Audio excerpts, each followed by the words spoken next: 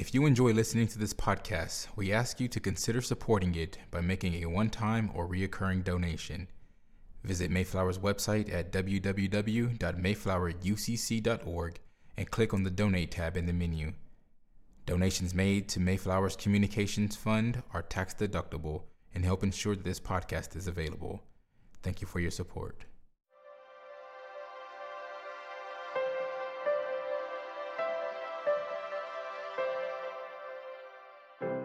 The sermon you are about to hear was preached at Mayflower Congregational UCC Church in Oklahoma City by the Reverend Dr. Lori Walke, senior minister at one of America's premier liberal Protestant pulpits. At Mayflower, we are an open and affirming peace and justice church, where we believe religion should be biblically responsible, intellectually honest, emotionally satisfying, and socially significant.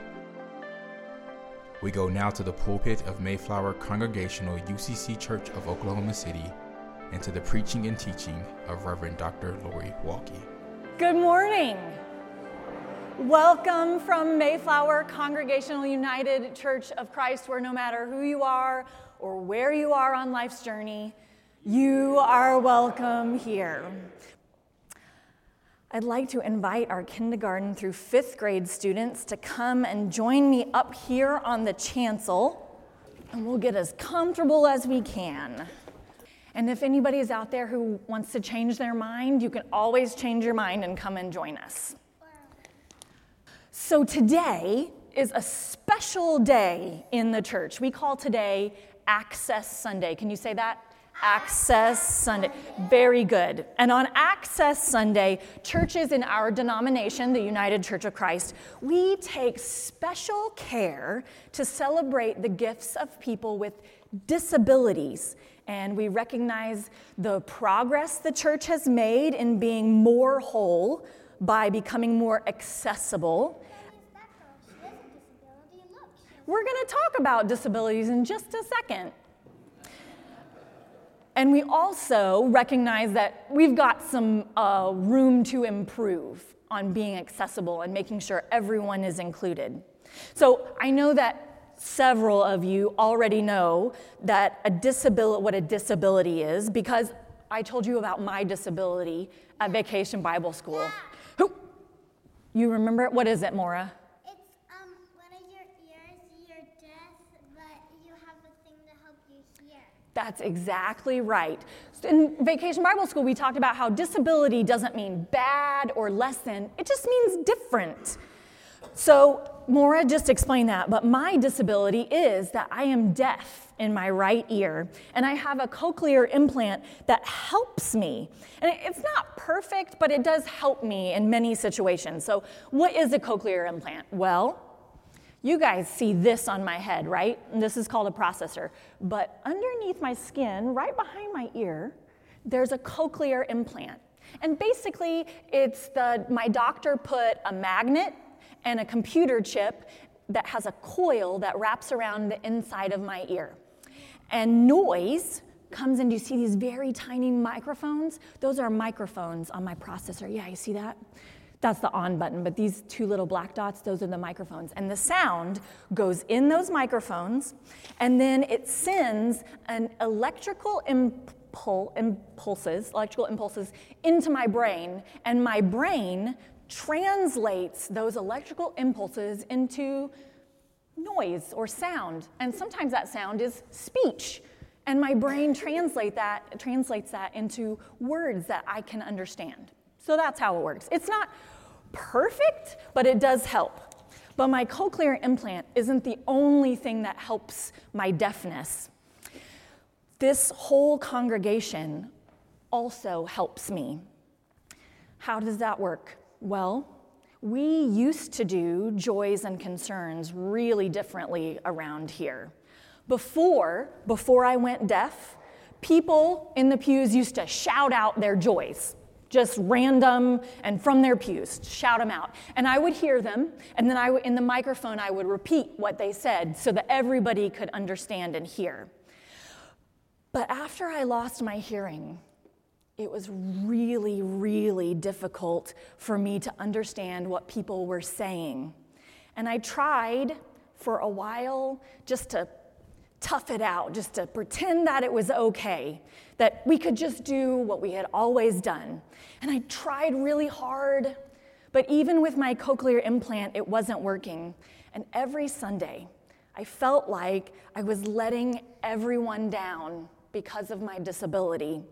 There were times when I thought, maybe I need to stop being a pastor because I couldn't do things the way that I used to do them or that people were used to me doing them.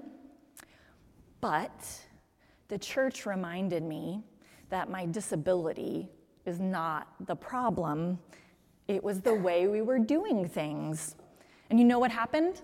You stopped doing them and it was better. That's exactly right. The whole church made a change for me so that I wouldn't have to struggle or feel bad about what I can and can't do. And so now, when people have a joy or a concern they want stated aloud in church, they call the church or they email me or they use the tab in the bulletin to send me a message. And every time someone does that, every time I get a message or I read our bulletin and I see what they want said, it reminds me that the church doesn't see my disability as something that is bad, but just as something that's different and an opportunity for us to do things differently. Another way that people at church remind me that my disability is not a disease, but just a difference, is this stole. This is like the brightest stole that I have. Sign language. It is sign language, that's right, Maura. So Caitlin and Casey Stewart, who are members of this church, they made me this stole. And I was gonna ask if you know what these symbols are, but Maura already told us it's a sign language. And each of these signs is a letter, right? Like we can do the whole alphabet without even saying a word. Wait, I think I know which one's O. The one which just has a circle. Is an O. That's right. That's right. So this first word, L-O-V-E. Does anyone know what that spells? Love.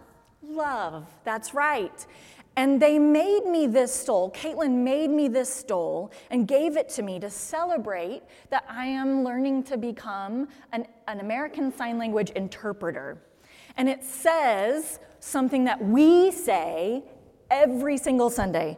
It says, love one another, every single other. You got it. That's right. So that's what my stole says. It just spells out the words with every single letter. But you don't have to do that to communicate in sign language. In sign language, we sign words. Words have particular signs. So that is I love you. That's right. Can you guys do that? I love you. It's the I and then the L and then the Y for you. I love you. And this is also how Spider-Man shoots his web. It is also how Spider-Man shoots his web. That's right. That's right. This morning, I want to teach you all how to sign love one another, every single other with sign language. Are you willing to learn it with me? I am very well. Okay, you ready? All right, you're going to need both hands. So the sign for love is this, love. Good, you're all very good at this, love. The next two words, one another, we actually don't have to use two signs because ASL is so cool like that. One another, you do this, so kind of do the thumbs up with both your hands and then circle around. And you want to move around to say that everybody, that's exactly it, you got it. So we'll do it again, ready? Love one another. And then the sign for every is put your thumbs up, and then we'll do every, kind of, tap the back of your thumb. Every, and you do it a couple times, every single other. So we'll do every single other. You got it. So we do the whole thing? Yeah. All right, ready? Love one another, every single other. You got it. Do you think we should teach these guys? Yeah. Yeah? Yeah. Maybe? They want to learn. I think they want to learn too. Okay, let's stand up and face them. Sometimes it's hard for them to see when we're on the floor. Okay, are we ready? All right. As everyone's sitting up as straight as they can, you have your hands free. All right. Love. Pretty good. Pretty good. One another. One another. Every single other. One more time. Should we try one more time? All right. Are you ready? I think they got it. They're quick learners. All right. Here we go. Ready? Love one another. Every single other. That's really great. Okay. Thank you for being here today. I'm so glad to see you. Now y'all can go to Kids and Community, and we'll see you all in just a little bit, okay?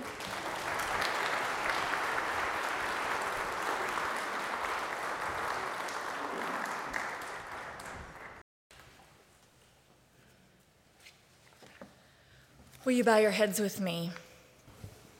To borrow the words of Rick Ross, every day we hustlin', Holy One, even if it's a bit different than what keeps that rapper busy. We're not even sure we have time to tell you all that we've got going on.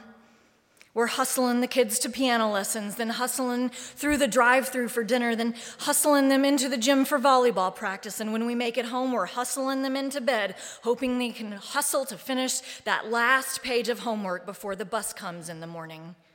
We're hustling to the next doctor appointment, although we'd have to take a minute to remember what this one is for. All the paperwork runs together: date of birth, family history, symptoms, feelings of depression, current medication, supplemental insurance. Because the medical industrial complex is hustling too. We're hustling to stay caught up at work, or at least not fall too far behind. We're hustling to meet 3 deadlines, close 1 more sale, and write 4 more emails, only to open the laptop on Sunday night to start hustling for the next week.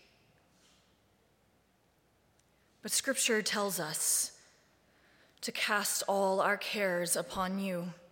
Over and over again, we hear of Jesus stepping away to pray and quiet his spirit. Our earliest stories include you creating Sabbath, and then one of the Big Ten commands us to remember it and to keep it holy.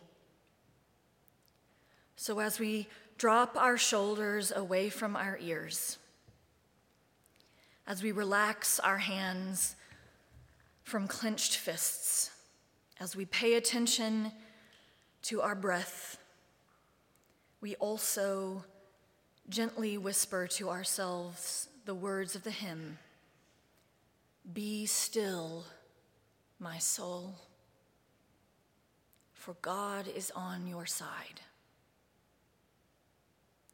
If Jesus quieted the wind and the waves, we have a reason to believe our hearts and minds can be at rest too. Help us to stay with the feeling. With sighs too deep for words, we pray. Amen. Our scripture lesson this morning comes from the Gospel according to Luke chapter 13, verses 10 through 17. Now, Jesus was teaching in one of the synagogues on the Sabbath, and just then there appeared a woman with a spirit that had crippled her for 18 years. She was bent over and was quite unable to stand up straight. When Jesus saw her, he called her over and said, "Woman, you are set free from your ailment."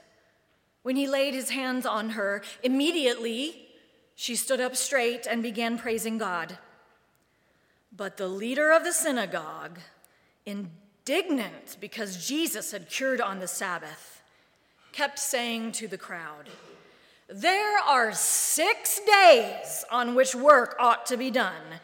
Come on those days and be cured, and not on the Sabbath day." But the Lord answered him and said, "You hypocrites, does not each of you on the Sabbath untie his ox or his donkey from the manger and lead it away to give it water?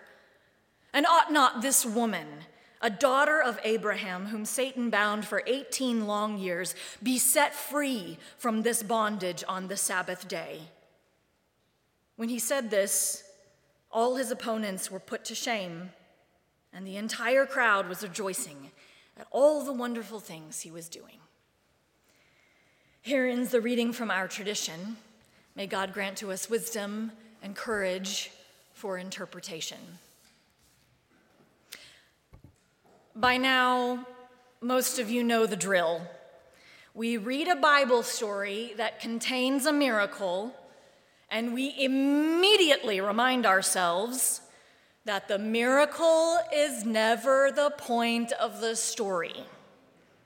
We should probably say that the miracle is never the most important point of the story, for there are always multiple points in any Bible story.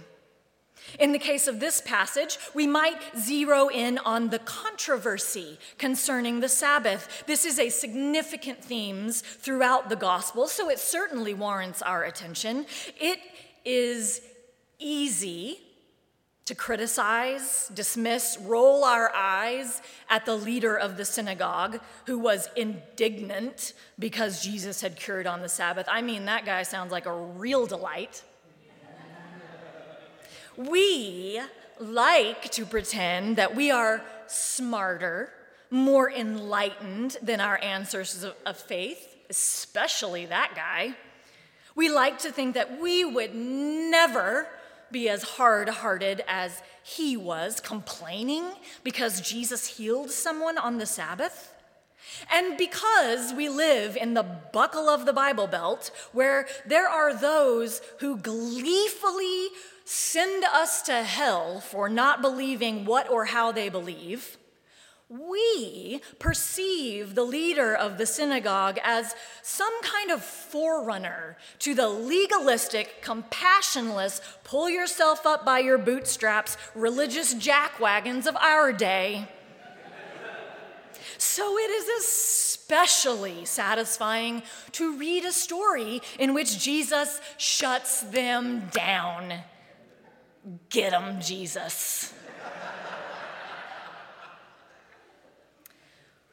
But before we pile on to the leader of the synagogue, we must remember the meaning of Sabbath in this socio-historical context. In his book, Conflict, Holiness, and Politics in the Teachings of Jesus, Marcus Borg reminds us that no aspect of the quest for holiness was so publicly visible to the non-Jewish world as the observance of the Sabbath. By the first century, it had become one of the hallmarks of Judaism, widely commented upon by writers in the Greco-Roman world and exploited by Gentiles when attacking or persecuting Israel. Their perception of its importance was accurate. Within Judaism, proper observance of the Sabbath was not only a central religious practice, but integral to the quest for holiness and an increasingly important symbol of loyalty to the covenant and hence of Israel's solidarity. Mythically and psychologically, Sabbath observance functioned to create one day of sacred time each week, a day in which the world reverted to the time before human work, before the world began, to the time before, the time of the beginning. Thus, it was one of the central religious practices of ancient Israel, one of the chief instrumental means for providing an awareness of the holy. Furthermore, for Israel, threatened at the time by persecution and assimilation, Sabbath observance became the chief way of preserving Jewish communal identity and Jewish vocation. remembering and keeping the Sabbath was about honoring God and about the survival of a people. This is why the leader of the synagogue, along with plenty of others, were giving Jesus a hard time about it. Faith and survival. So perhaps we can ease up with our own holier-than-thou critique of the defenders of the Sabbath, even if it seems completely without compassion in this particular scenario. In fact, we know just how seriously people took the Sabbath because no one in the Bible ever asks to be healed on the Sabbath. All of the Gospels, Matthew, Mark, Luke, and John, they all tell us that Jesus, not the afflicted, took the initiative to be healed on the Sabbath. On the other hand, the afflicted always took the initiative to be healed on days other than the Sabbath. This is true of the woman we read about in the story this morning. She does not ask to be healed. Did you notice? Oh, we're not the only ones that didn't notice. Neither did the leader of the synagogue. You heard it in verse 14. He's yelling at the people, indignant because Jesus had cured on the Sabbath, but yelling at the crowd, "There are 6 days on which work ought to be done. Come on those days and be cured, and not on the Sabbath day." And so I say to that synagogue leader in the most pastoral way possible, dude, she did not come to be healed. She did not ask for this. She did not seek it out.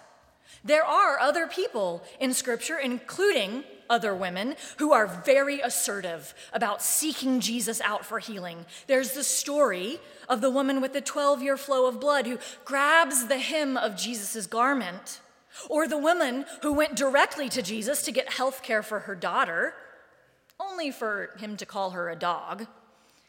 But their requests are not made on the Sabbath.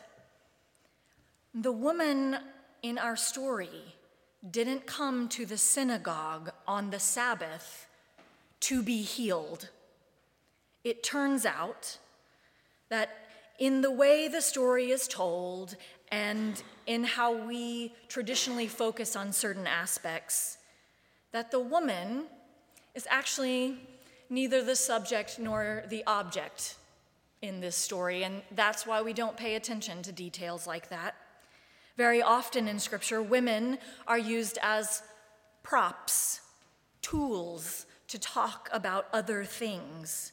It's not just women who are used this way. This is true of any story that involves a healing or the possibility of healing, which is to say that it happens anytime there is a story that involves a person with a disability. They are used as a prop, a way to set up a fight between Jesus and those who the text often describes as his opponents. We rarely hear directly from the person who is disabled, only from non-disabled people talking about them or around them. But today, as you know, it is Access Sunday, a day our denomination, the United Church of Christ, has set aside to celebrate the gifts of people with disabilities and the strides the church has made in being more whole through becoming more accessible, as well as acknowledging the journey yet to be traveled. So this morning we are going to be very intentional about staying with the woman whose back was bent. We are going to set aside the miracle of a healing. We are going to set aside any medical speculation about what we would call her condition, instead of saying she was bound by a spirit or Satan. We are going to set aside any understanding that makes us holier than thou. We are going to set aside the synagogue leader. We are even I'm going to set aside Jesus so that we can be a bit more faithful about engaging disability theology and perhaps make some progress on that journey yet to be traveled when it comes to disability justice and our world. So let us consider this woman with a body that is so bent over she cannot look anyone in the face, or vice versa. A woman we can imagine who has lived with emotional and physical pain that comes from having a body bent over that way for 18 years. Despite all of this, we find this woman in the synagogue honoring and keeping Sabbath. She was, after all, a daughter of Abraham, and let us not pretend that Jesus proclaimed anything that wasn't already true. She was committed to honoring God and doing her part to survive as the people of Israel, even under occupation. So it is very true that this was why she was keeping Sabbath. But it may also be that she was keeping Sabbath because she was a person with a disability. And so she understood more deeply than any non-disabled person the importance and the significance and the meaning and the necessity of Sabbath. In her book, My Body Is Not a Prayer Request, disability theologian Amy Kinney explains, in making the covenant with the Israelites, God commands, remember the Sabbath day and keep it holy. 6 days you shall labor and do all your work, but the seventh day is a Sabbath to the Lord your God. Most of us give that a sure, Jan, and move on with our lives. We use every justification in the book to avoid the Sabbath. Times were different back then. The Israelites didn't have my boss. Sabbath isn't going to pay the rent. We forget that rest is good for us. Rhythms of rest help our bodies and minds rejuvenate. Regular rest reduces stress, shrinks the risk of heart disease, boosts our immune system, and deepens our creativity. Study after study after study confirms what we already know. Rest is exactly what the great physician ordered. Taking Sabbath is a disabled practice, Amy Kinney continues. It declares to the world that we are worthy, not because we checked items off a to-do list, but because we are image bearers. It allows us to rest, breathe, rejuvenate. It offers a counter practice to the competition of our capitalistic world, pushing us to be harder, better, faster, stronger. Or try as we might, we are not a Daft Punk song. It declares that the turbocharged pace of trying to outpace one another is not healthy or necessary for abundant life. It follows the rhythms of creation in rooting, reaping, and releasing. It allows our bodies to be connected to the breath of life, the womb of time, and the sacredness of all creation. Sabbath is a formative practice that requires an act of faith. Sabbath declares what those with disabilities know to be true. We are not in control of our bodies, and all bodies have fluctuating needs. Practicing Sabbath compels us to acknowledge that truth in some way. It requires that we affirm that the work left undone will be tomorrow's worry, that you are faithful enough or just exhausted enough to turn off the fretting and instead recover. Sabbath is at the core of disability justice principles because it affirms that all are worthy simply because we are made in the image of God. We cannot lose or win our divine worth.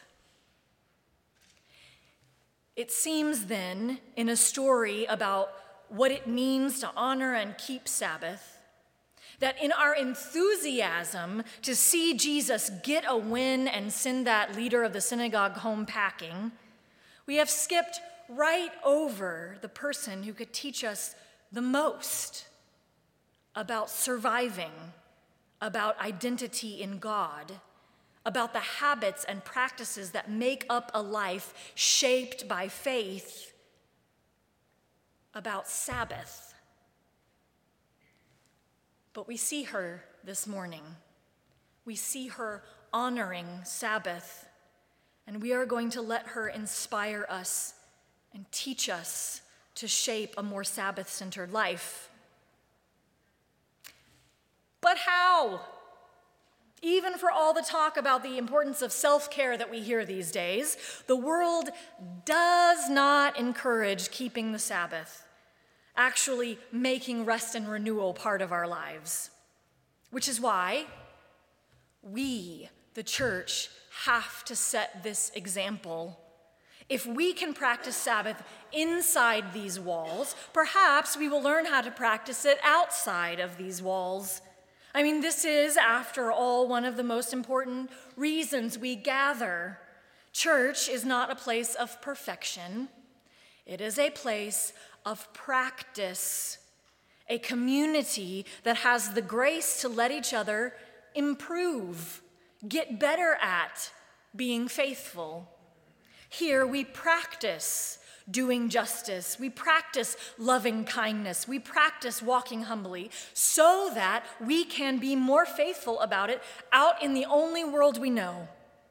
This is the theological reason behind why we do Sabbath-centered ministry around here. Our faith formation programs, our music program, our youth ministry, all of them offer opportunities to engage and participate, followed by a period of rest. We do not always have something on the calendar. We do not have choir practice in perpetuity. And it is because we are practicing Sabbath. We are embodying disability theology because we have so much to learn. To practice Sabbath is a theological response to the relentless pace of the world that treats our bodies as if it is a machine. And our bodies are not machines, which is one of the most important things disability theology reminds us. Our bodies, writes Amy Kinney, are like gardens. We can put the right ingredients in the soil. We can tend to them and cultivate growth in various ways. But the ultimate success of the crop isn't up to us. It is dependent on temperature, water, humidity, and sunlight, all of which are out of our control. Our damaged organs or limbs cannot be replaced like a snapped fan belt. Sometimes we do all the right things, eat nourishing foods, exercise, reduce stress. And yet, there are parts of our bodies that are not normative. No amount of eating kale or using heat lamps will change the fact that many of us are disabled. We need to recast our bodies as gardens, not as machines. And if we do that, we might learn the practice of Sabbath. We know that gardens change with the seasons, and regular rest is required in order to restore the land. Our bodies, too, need respite and recharge, not just quick repairs and replacement parts. Our bodies are worthy of rest and require rest. So this is what we are going to do today when we leave this place. This is the topic we are going to talk about at lunch. What are the ways we can begin to practice Sabbath in our homes, among our friends? How can we gently remind each other that a calendar that always has something on it means that we are not taking God or each other seriously? And the thing is that it's very likely that when we take Sabbath seriously, we will also be able to make the claim that we heard in the story. We have been set free. Amen.